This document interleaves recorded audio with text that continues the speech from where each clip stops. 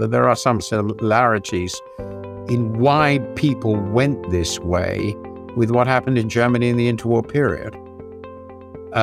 People don't vote for people this far out if they aren't really bitterly disenchanted and angry with what's going on. And to me, the most worrisome thing about the US is such a huge proportion of the population, I think to some degree it's also on the left, are really unhappy with what's going on. That's frightening in what most of us objectively would say is, despite obviously gigantic problems, a fantastically successful society. Imagine spending an hour with the world's greatest traders. Imagine learning from their experiences, their successes, and their failures. Imagine no more. Welcome to Top Traders Unplugged, the place where you can learn from the best hedge fund managers in the world so you can take your manager, due diligence, or investment career to the next level. Before we begin today's conversation, remember to keep two things in mind. All the discussion we'll have about investment performance is about the past, and past performance does not guarantee or even infer anything about future performance. Also understand that there's a significant risk of financial loss with all investment strategies, and you need to request and understand the specific risks from the investment manager about their product before you make investment decisions.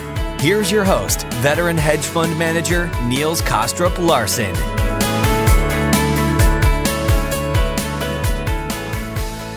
For me, the best part of my podcasting journey has been the opportunity to speak to a huge range of extraordinary people from all around the world. In this series, I have invited one of them, namely Kevin Coldiron, to host a series of in-depth conversations to help uncover and explain new ideas to make you a better investor. In the series, Kevin will be speaking to authors of new books and research papers to better understand the global economy and the dynamics that shape it, so that we can all successfully navigate the challenges within it. And with that, please welcome Kevin Coldiron. All right. Thanks, Niels. Welcome, everyone. Our guest today is Martin Wolf, whose work I've been reading my entire career, and I think many of you will be in a similar position. He is the chief economics commentator at the Financial Times and has been called the world's preeminent financial journalist. As you might imagine, he's received a very long list of awards and honors, including Commander of the British Empire for services to financial journalism, and the Gerald Loeb Lifetime Achievement Award for Business Journalism. He's here today to talk about his new book called The Crisis of Democratic Capitalism, where he's warning us that the way of life we're used to in the West, particularly this marriage between democracy and capitalism, is at risk. And the risk is not from the outside, it's from the inside. And when someone, who has observed the world so keenly for so long has this view, it's important for all of us to understand. And that's why we're fortunate to have him here today. So Martin, it's a pleasure. It's an honor to have you on the show. Thanks so much for joining us. Well, I'm looking forward to the discussion. You say at the beginning of the book that many people who read your work complain you're a pessimist, and that that's served you well in life because it's meant that most surprises have been positive. But you also make a much deeper personal point that your existence in the world is due to the decision of two pessimistic men, your father and your grandfather. And I was wondering if you could maybe just tell us a little bit about that history and how it motivated you to write this book at this particular point in time. Yes, I'd be very happy to do so. So my family, my mother and my father, were both from continental Europe. They were born in the early part of the 20th century. And my father lived most of his life before he came to England in Austria, though he was actually born in what later became Poland. When he was born, it was actually still part of the Austrian Empire. And my mother was born in Holland. So in 1937, my father, who was then 27, was a very successful writer for the German-speaking stage, decided that living in Vienna and in Austria was simply too dangerous, that he didn't know what was going to happen, but he was very frightened. So he left Vienna for England, and that's why he was here during the Second World War. My mother lived with her parents in a coastal village in Holland, where her father, my grandfather, was a self-made fish merchant. He'd grown up in poverty in Amsterdam and had succeeded in business. And when the Germans had already crossed the frontier in May 1940, he got hold of a trawler. We never quite sure whether he hijacked it, as some say, or persuaded the captain or bribed the captain. I don't know. He got hold of a trawler and he invited all his family. He was one of 8. So his brothers and sisters had many children. It's a large family, about 30 people in all, I understand. And he invited them all to join him on the trip to England as the Germans were pouring into Holland. But they all decided that was unnecessary. They all stayed, and he and his family got out, and all of his family, really without exception, was killed in the Holocaust. And my parents met in England at a party. As I also note, I think it's inconceivable that they would ever have met in any other world than the world created by Hitler. And why this is relevant for me, obviously, there are 2 aspects. The fact that such catastrophes can happen, they're perfectly possible events. The world is not safe and political order is not safe, has always been obvious to me. And if it gets sufficiently disordered, unspeakable tragedies that people never imagined could happen might happen. So that's just part of my makeup, this sense of the fragility of institutions. Now, I'm not trying to compare where we are now with the 30s. There are many, many differences, mostly highly positive ones. Things are clearly better for a whole host of reasons. But some of the arguments and ideas that were so current in Europe in the interwar years, particularly this time on the right, the old left has almost completely disappeared. The communist left has pretty well disappeared. But on the right, we're seeing a rebirth of authoritarianism, autocracy, nationalism, ethnic hatreds, and so forth, which are very obvious. And the book is partly written, significantly written, in response to what I see as the dangers of those trends. Thanks for that. And the book, you entitled the book "The Crisis of Democratic Capitalism," and you say early on that the potential for conflict between those 2 things is self-evident. And I must say that personally, it took me quite a while to see this, and I don't mean quite a while reading your book. I mean quite a while in my own life to see this, because I guess maybe naively, I kind of always sort of thought, well, those 2 things are kind of just naturally go together. And you describe the 2 systems as complementary opposites. So I was wondering if perhaps we could just start with the complementary bit and then move to the opposites. I mean, what are the aspects of democracy and capitalism that do go together so well? I think your attitude, by the way, very widely shared, particularly in Western countries, mostly because they've been democratic and capitalist since anybody who is alive pretty well can remember, which isn't actually a very long time. It is worth remembering. The oldest of us might be 100, so that goes back to 1923, and they would have been 20 at the time of the war. So they probably wouldn't have a living experience of authoritarian regimes. That's, of course, not true for people who live in Central and Eastern Europe, so it's not very far from us. But they weren't living in capitalist countries either. It is, however, worth remembering that capitalism preceded democracy. And in 1800, which was when capitalism was really beginning to get going, particularly in Britain and, of course, in America and a few other places, Holland and so forth, there were absolutely no democracies anywhere. Nothing we would regard as a democracy existed. These regimes were all autocratic, authoritarian, or class aristocratic or plutocratic regimes. That's basically the norm.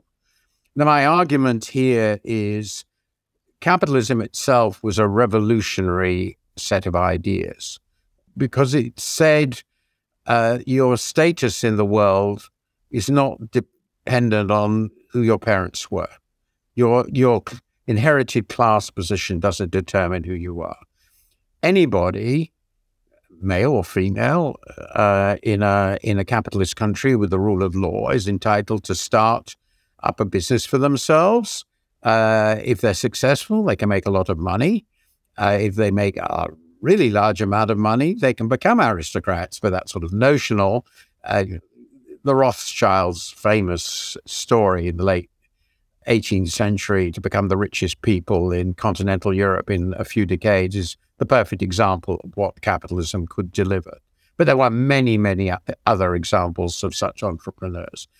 And the basic idea of capitalism is, of course, no ascribed status, the rule of law, individual effort and enterprise, and gaining the rewards of success and employing people in competitive markets. So not exploiting them beyond the fact that you have more resources than they. So that's the basic idea.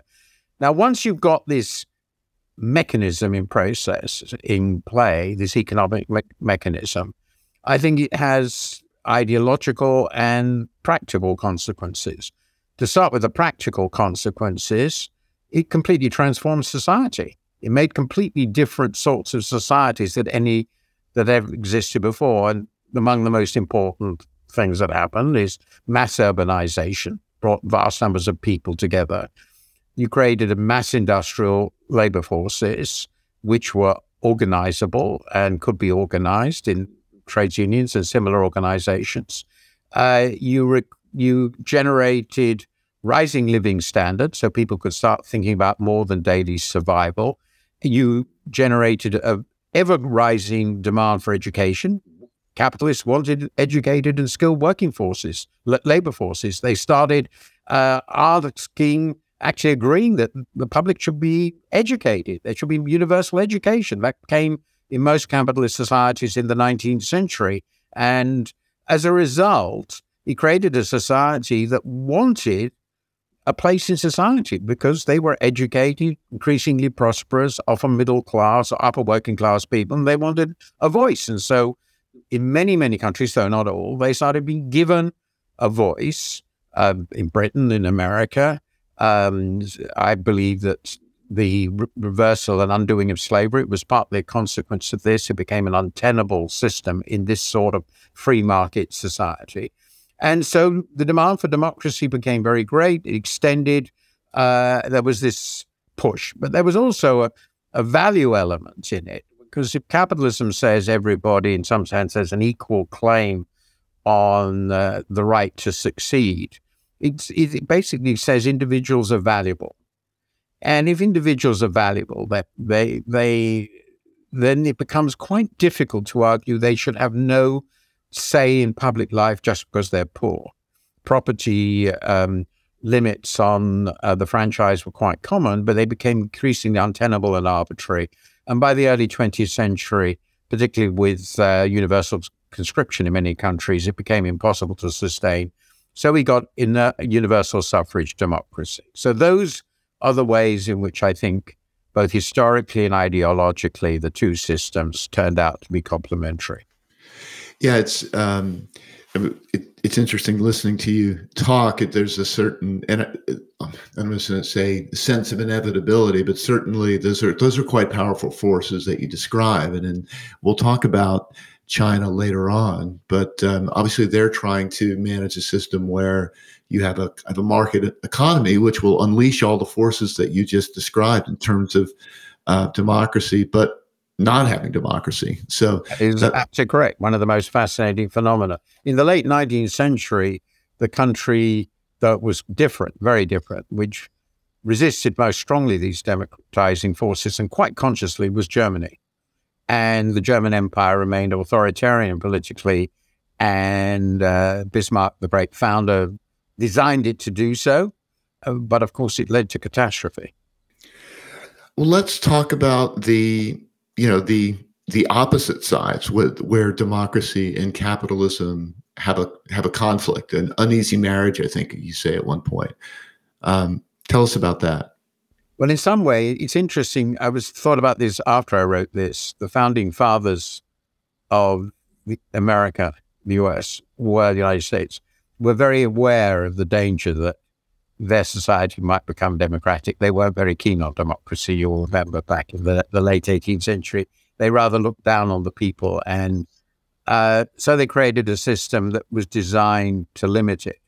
And some of that is, I think, valuable, and some of it is more problematic. I won't go into that. But the point is, even in the United States, where clearly the founding fathers were worried about it, the pressures became overwhelming.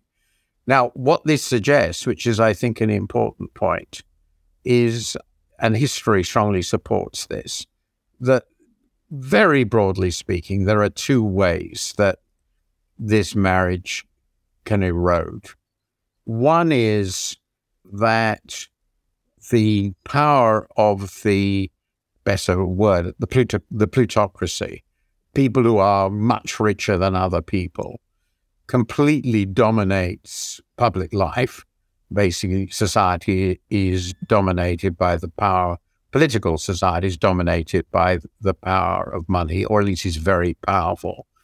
And he feels increasingly resentful of the, to my mind, completely inevitable demands of the people in general for some form of welfare states. And there can be many different versions of that, but some form of universal welfare, particularly when the society gets very rich. And that conflict in America, of course, was really played out between the beginning of the 20th century and the New Deal. And in the end, if you like, the democratic element in that story won and overwhelmed the plutocratic element. At least that's how I would see it. But of course, this doesn't necessarily last forever, and there can be a huge backlash, and I think there is one going on. Now, the other element in the story is that the masses of the people, for one reason or another, there can be different elements in them, find the democratic system is not generating the sort of rule they want, and they may resent particularly some elements in the elite, different elements in the elite as they see it, and they look for an autocratic demagogue, a populist demagogue, to protect them against these elites. And what comes out of that, and it could be actually of the left or the right, is an autocrat. And an autocrat who plays on the fear the masses, the majority have for the plutocratic elite or the intellectual elite. It could be either. And once that happens, you go into autocracy. So one danger is a plutocratic oligarchy, and the other danger is an autocracy. Now, we've also seen in the past, but not in prosperous capitalist societies, so I don't really discuss in this book, left-wing autocracies of the communist variety. But for a long time, they ceased to be very relevant. So I've ignored them. It's the other two possibilities that are the most plausible ones. And in the United States, I think very clearly, we're seeing an amalgam of the plutocratic with the autocratic forces. And at the moment, we simply don't know which is going to win. You spend a lot of time talking about the United States and the risks to democracy in the United States. Do you see those same types of risks, in the UK and continental Europe? Yes, absolutely. I mean, actually, the places where these risks are most developed are developing countries, emerging and developing countries. And I give lots of examples. A critique of my book, which I think is perfectly reasonable, is that I'm mostly interested in the fate of high-income countries. And that's because these have been democratic for a long time. So most people thought they were consolidated democracies, just a technical term. And because these are the countries that I know and have lived in. But obviously, if you look at the fragile democracies of the emerging developing world, you see one after another where an autocrat is taking over.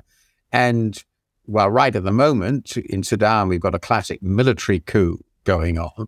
The normal way now is for an elected leader to use the power given to him as an elected leader to subvert the democratic process. And you're seeing that in Turkey. You saw it, of course, in Russia. You've seen it in Hungary.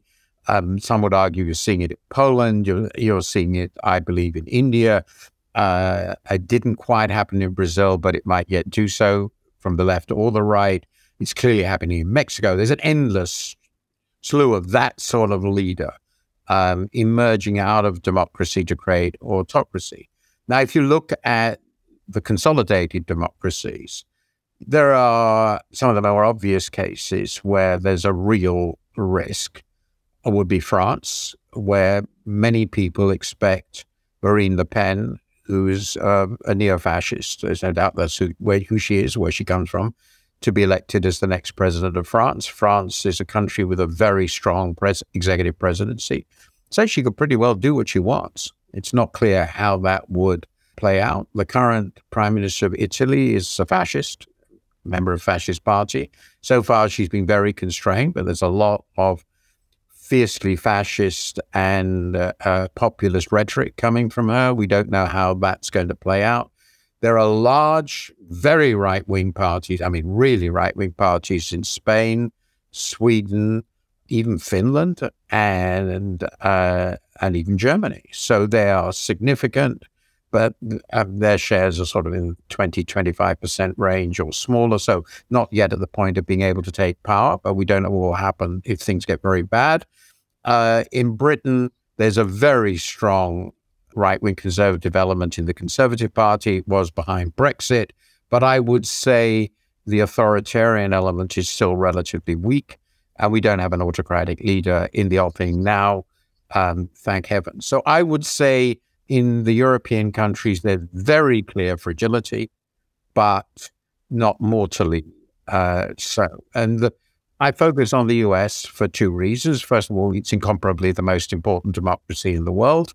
I think we can safely say, or at least I would safely say, that democracy would probably not have survived the 20th century without the United States, since essentially it defeated the two great rivals, fascism and communism. And I would also say the anti-democratic elements in politics in America are particularly well developed, and notably after the Stop the Steal movement, which I regard as a coup attempt in the US. And because of its huge importance and because of that history, I think it's crucial. If the US were to fall to an autocratic regime, a regime that no longer allowed ordinary democratic processes to work, then I think the politics of democracy in the world would probably be fatally injured. You'd only really end up with Europe and maybe Japan and a couple of other countries. It's just not enough. Already today, it's important to note that more than half the world population lives in countries that are outright autocracies or moving in that direction. Did your view on the U.S. change at all after the midterm elections in 2022? I think a lot of us were surprised at how well the Democrats did, and also but the kind of response of some of the Republicans saying, "Hey, let's move on from Trump. We're tired of losing. Let's kind of refocus." Did that change your view at all, or is that just a kind of a blip? Well, the obvious answer is, I think, though I don't count myself as any real expert on this, but one midterm is only a blip. That's obvious. Anybody who follows American politics at all, and I followed it passionately as most British people will be, and I lived in the country for 10 years, and during Watergate, as it happened, so that was quite an education. Very favorable one, by the way. I was immensely impressed by Congress at that time. And I might mention this because the contrast between the impeachment hearings in the House on Watergate, when the Republicans voted with the Democrats that Nixon should be impeached for obviously impeachable offenses. There's no doubt about that. The contrast between their behavior at that time, I remember Barbara Conable, I think, was the head of the minority in the House Judiciary Committee. He impressed me immensely. I got to know him later. I admired him greatly.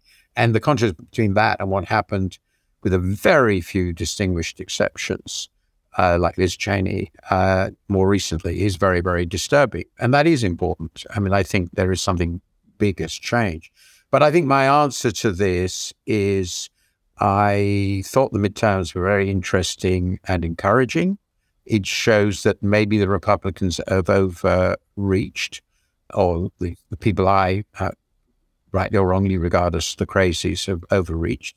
But I'm very far from completely encouraged because this is based on reading. I've not been in the US for a while, not for a few months, but it appears that Trump is still the favored candidate to be the next president of the United States. If it's not him, it's Ron DeSantis, who strikes me as pretty horrifying from my point of view. The Republicans still control the House, and they are truly scary. It's almost unbelievable to say this for somebody like me, but we don't know whether the US will or will not default in a couple of months. That's just inconceivable.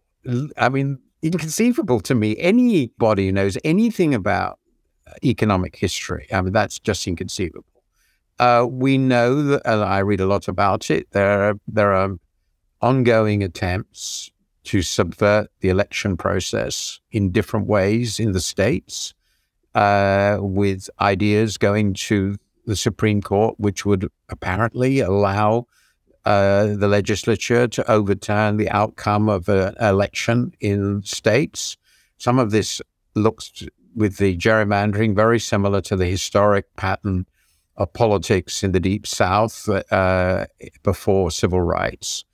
And if Trump or somebody like Trump were to be elected, my understanding is that there is a pretty well-developed program now, unlike in 2016, which would allow them to use their control over the major departments, Department of Justice, the security agencies, the Defense Department, the Inland Revenue, whose power is often underappreciated, to assault their enemies. So I think that the midterms, it's a lengthy answer, was very encouraging.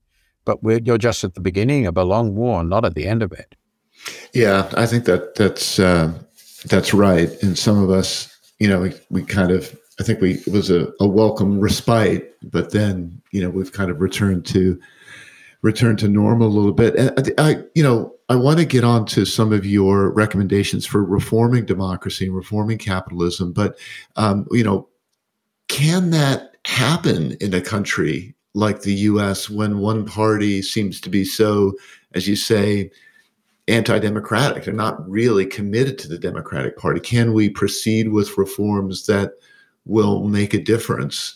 Although I should say that we have to be careful in overestimating the support for that. I mean, Trump lost the first election by 3 million votes and the second election by 7 million votes. And, the Republican Party has gained power despite representing a minority of the country. So I think that there would be a large constituency in favor of a lot of the reforms you advocate. On the other hand, do you need more than that? Do you need both parties committed to reform to make progress? Well, obviously, your founders, in their wisdom, and they were very remarkable people, though I don't think their constitutions work quite as well as they might have hoped. But that's an interesting question. I think even people like that wouldn't design this sort of constitution now, 240 years later. So roughly, you will give me the exact number of years. But they designed it to make changing the constitution and just making big policy changes very, very difficult. And I understand that. I understand the reasoning behind that. So the result is that in most times, big changes from the center in America have been impossible. And the exceptions have been rare. Obviously, one crucial set of exceptions came after the Civil War. It took your worst war to end slavery. Reality, as you know very well, you've lost more people, absolutely, never mind in relationship to the population in the Civil War, than I think in all your other wars together. That's right. So that was a hell of a thing to go through. And the Great Depression obviously had a devastating effect on your politics. and led to the election of an administration with overwhelming support in Congress, which carried through changes which I would have thought would be inconceivable without the complete shattering of the economy. So that's certainly not something I would recommend. I think the war also itself created demands for changes which were very, very important, and the sort of things I would now be recommending if they hadn't been, like the GI Act and so forth. So the country has shown itself able to respond to really enormous challenges, but they have been difficult. Most of the time, not much change happens. And all of my friends who work on this area tell me that the Constitution has become more or less unamendable, which wasn't the case originally. So the combination of it's very difficult anyway, and it's got even more difficult, and the rise of an enormously powerful conservative movement, which goes back clearly to the 50s and 60s, it's not new, plus the effect of civil rights in shifting the South into the Republican camp, has created an immensely powerful, I think, reactionary movement. I don't think this is conservative in any way I would understand it. I'm very sympathetic to Edmund Burke, as you probably know if you read my book, but I don't think Edmund Burke would feel very attracted by this form of conservatism, which I think is a reaction, populist reaction. And so in that context, I don't know how big changes can be brought about. I would say, and I have written this, that this administration, though I don't agree with all it's done, has been braver and more successful in making changes of the kind that I think were necessary, broadly speaking, than I expected, and I give them a lot of credit for it. Because I would have to say, from my point of view, partly ex post in all truth, Clinton and Obama, both of whom I regard as fantastically talented men, didn't achieve what I would have hoped that they would achieve in dealing with the obvious problems that were growing in the US. So I'm a little more optimistic in all than I would have been a couple of years ago. But it does seem to me very fragile. And a sizable part of the Republican movement as it is now is, as I said, I mean, they're reactionaries. And some of them are just incomprehensibly crazy to me. I just can't understand. It really is a lack of moral imagination. I cannot understand how any elected official of a great republic can seriously contemplate using national bankruptcy default as a tool for achieving changes which are themselves highly undesirable and for which they have absolutely no mandate. There's a lot of people who share that. But to be fair, I do think there is a large but kind of disappointingly silent group of Republicans who, kind of just want to get back to a kind of a conservative agenda, but well-run agenda. But their base isn't with them, and so if the base of your party, which I suppose you will tell me, but probably a quarter of the electorate, but obviously the largest single chunk in the Republican Party now doesn't want to go there, then you're trapped. You're trapped by your supporters and what they want. And what does interest me, and I don't think I fully got that in this book, but I haven't read anything else, is why as many as 1 in 4, maybe 1 in 5 of Americans is so unhappy with the way they live in the richest country in the world, despite all its problems, that they are prepared essentially to vote for people who are willing to bring the whole Tower of Babel down on top of their heads. I mean, it's just sort of incomprehensible to me. But that's the reality. And as long as such a huge proportion of the people who vote for and actively engage in Republican politics feel that way, I don't see how they can go back to some other form of republicanism. It's not what their supporters want them to do. Trump's genius was to realize, I think genuine genius was to realize before anyone else did, that so many people who voted Republican were looking for that sort of leadership. They didn't want the Jeb Bush. They didn't want a Romney. They wanted him or someone like him. And that was a revelation. That was the core revelation. Trump isn't the issue to me. The people who vote for Trump are the issue.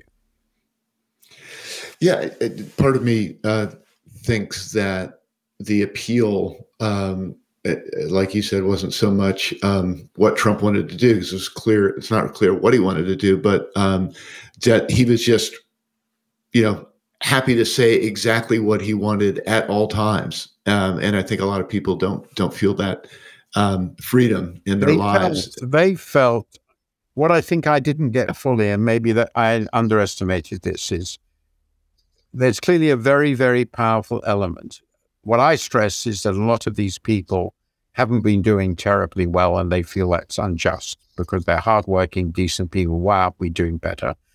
But I think they also feel passionately disrespected, embittered, in the famous adjective that Obama used, and deplorable, even worse, the famous adjective that Clinton used. Well, if people call you embittered or deplorable for the choices you made, you're likely to get very, very angry.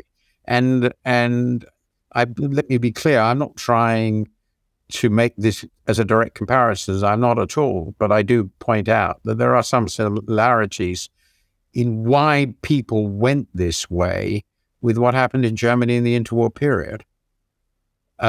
People don't vote for people this far out if they aren't really bitterly disenchanted and angry with what's going on. And to me, the most worrisome thing about the US is such a huge proportion of the population, I think to some degree it's also on the left, are really unhappy with what's going on. That's frightening in what most of us objectively would say is, despite obviously gigantic problems, a fantastically successful society.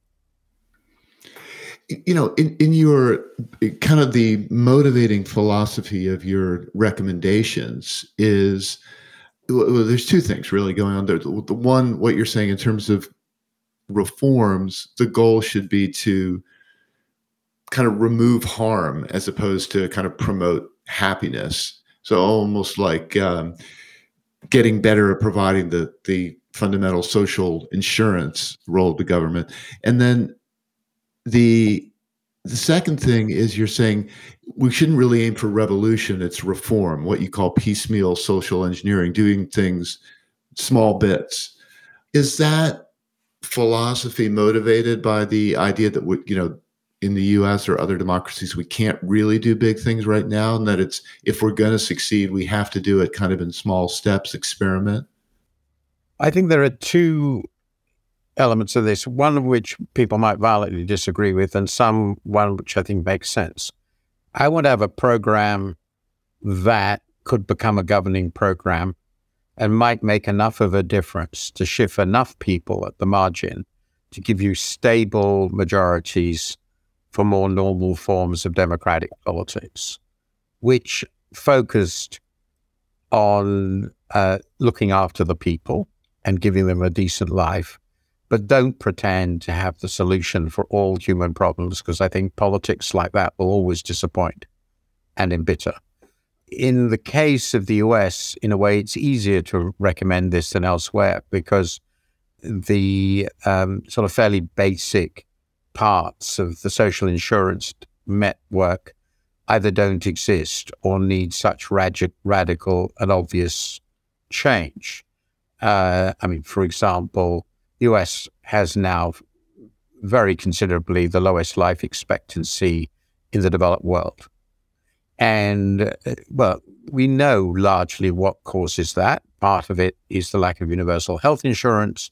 Part of it is the absence of effective childcare. Part of it is really very, very considerable inequality.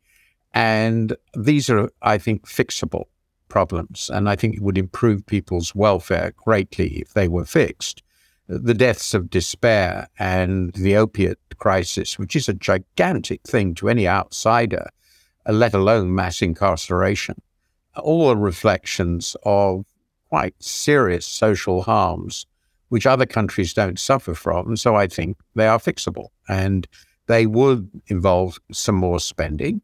But as I point out in my book, the US plutocratic elite is markedly undertaxed, and it can be taxed more. And they don't pay, particularly at the very top of the distribution, the tax avoidance and evasion is staggering. So that can be fixed.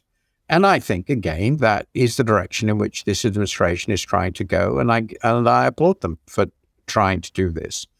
I think we can start thinking about changes in the way corporations are run and managed, who has a say. I mean, I'm really rather keen on having workers have votes in corporate boards. I see no reason why that shouldn't happen. The Germans do that. I can't remember whether I discussed this in detail.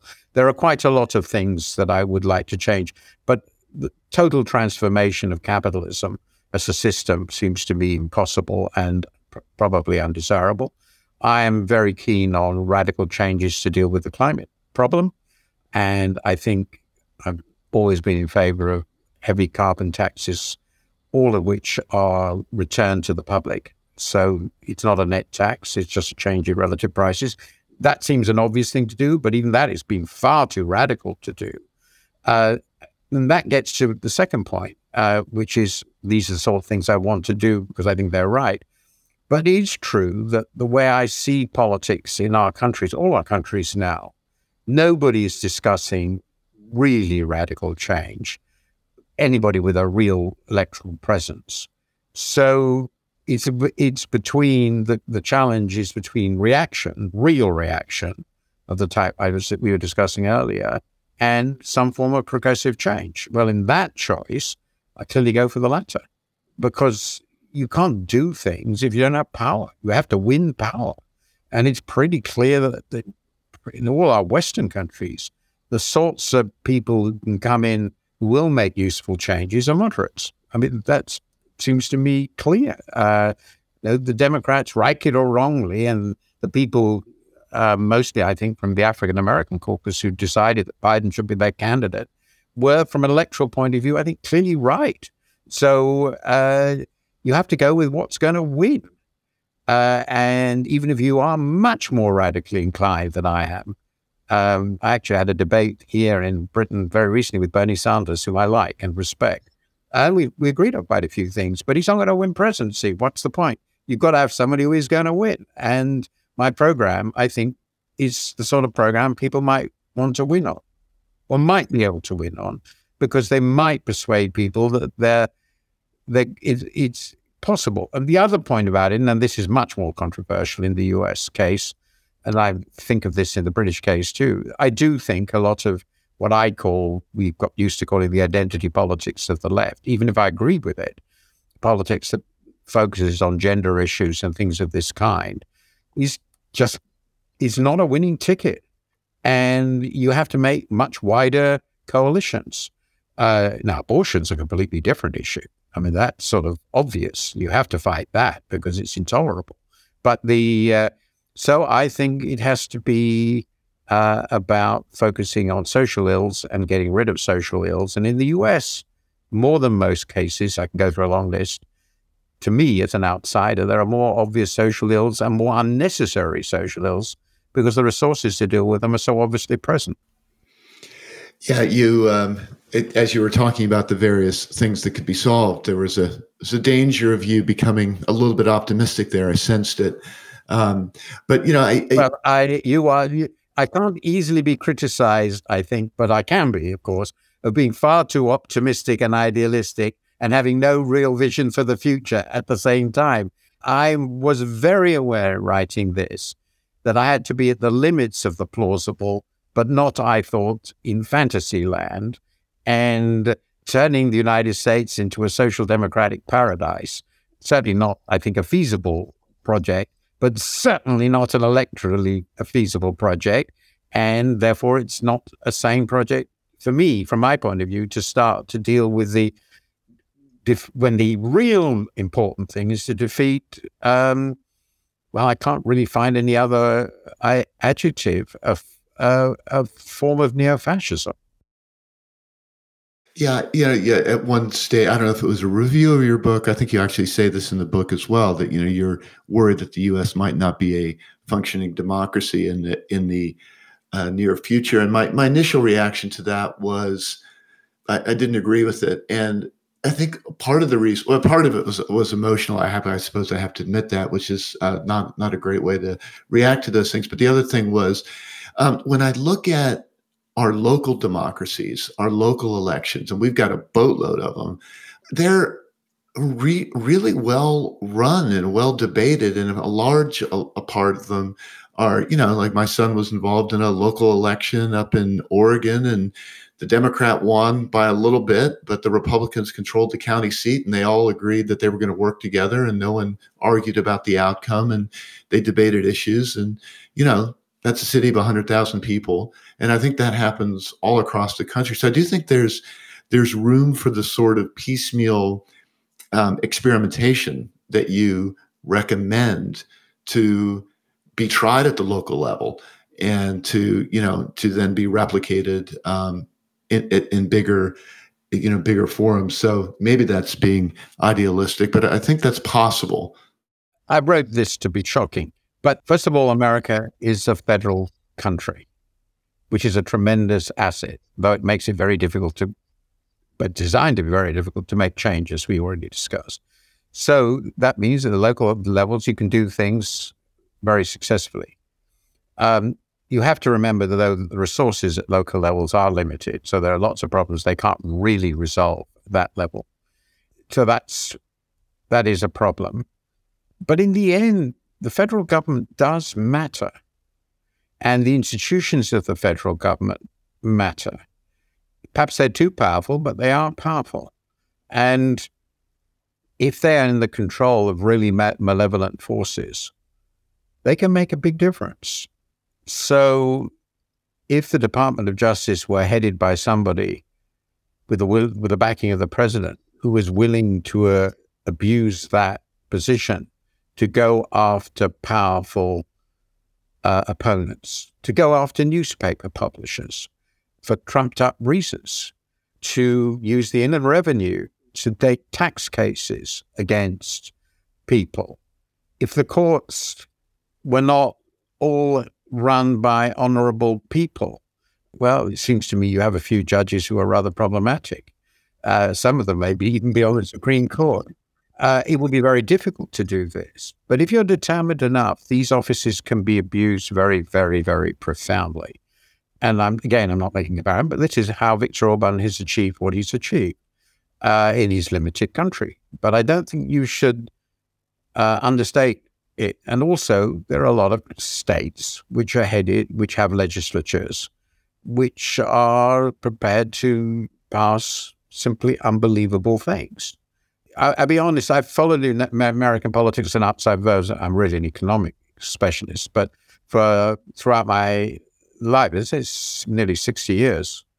And what's been happening in some of the abortion legislation in Texas, for example, the use of bounty hunters, the attempt to pursue people across state lines.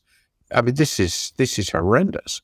And it sort of made me realize that if you control the instruments of power in American states, or even more the federal government, you can do a lot more than you can imagine. It is, of course, worth remembering that one of your greatest presidents, perhaps your greatest, Abraham Lincoln, temporarily ended habeas corpus.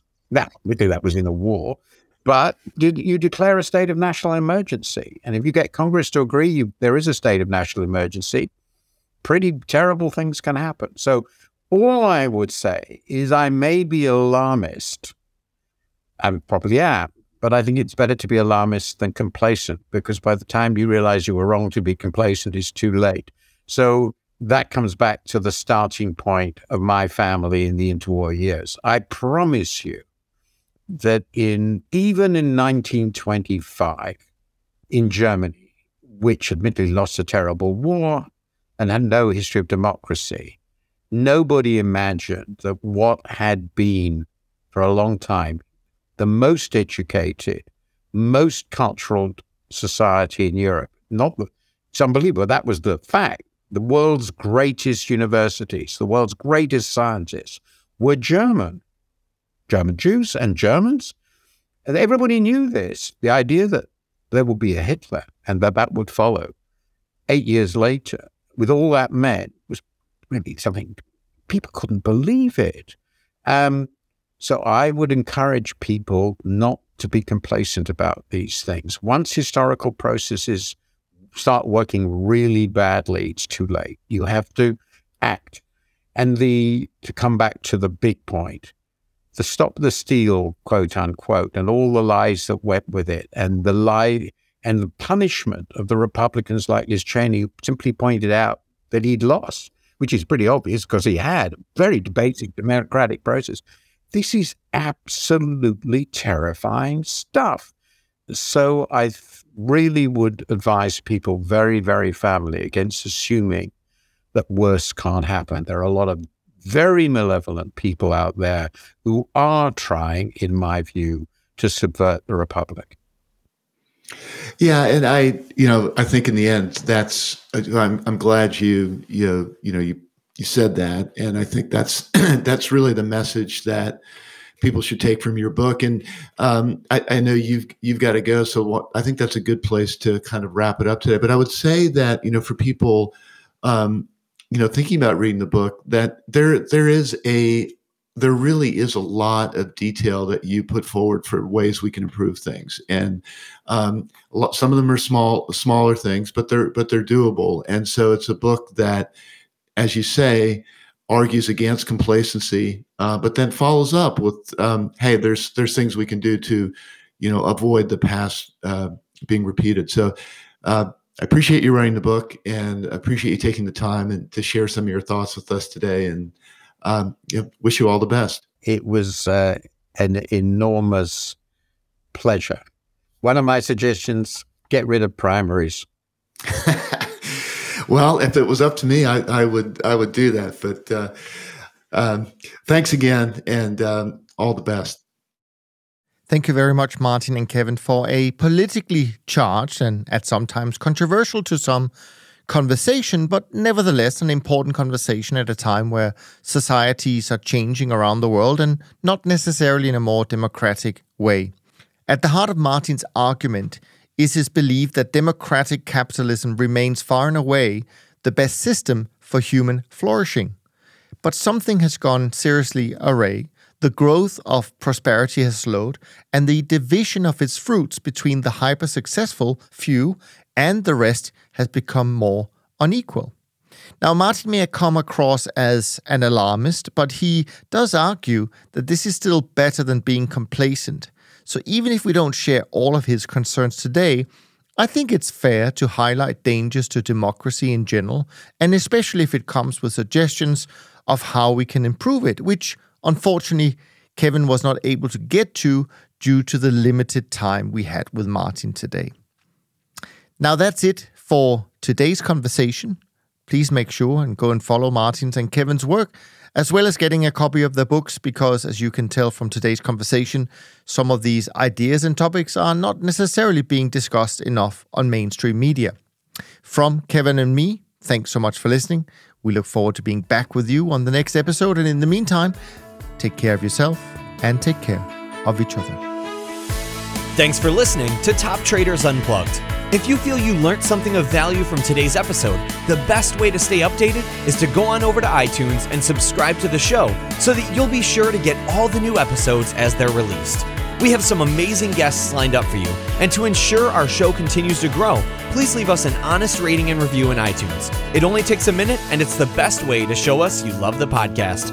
We'll see you next time on Top Traders Unplugged.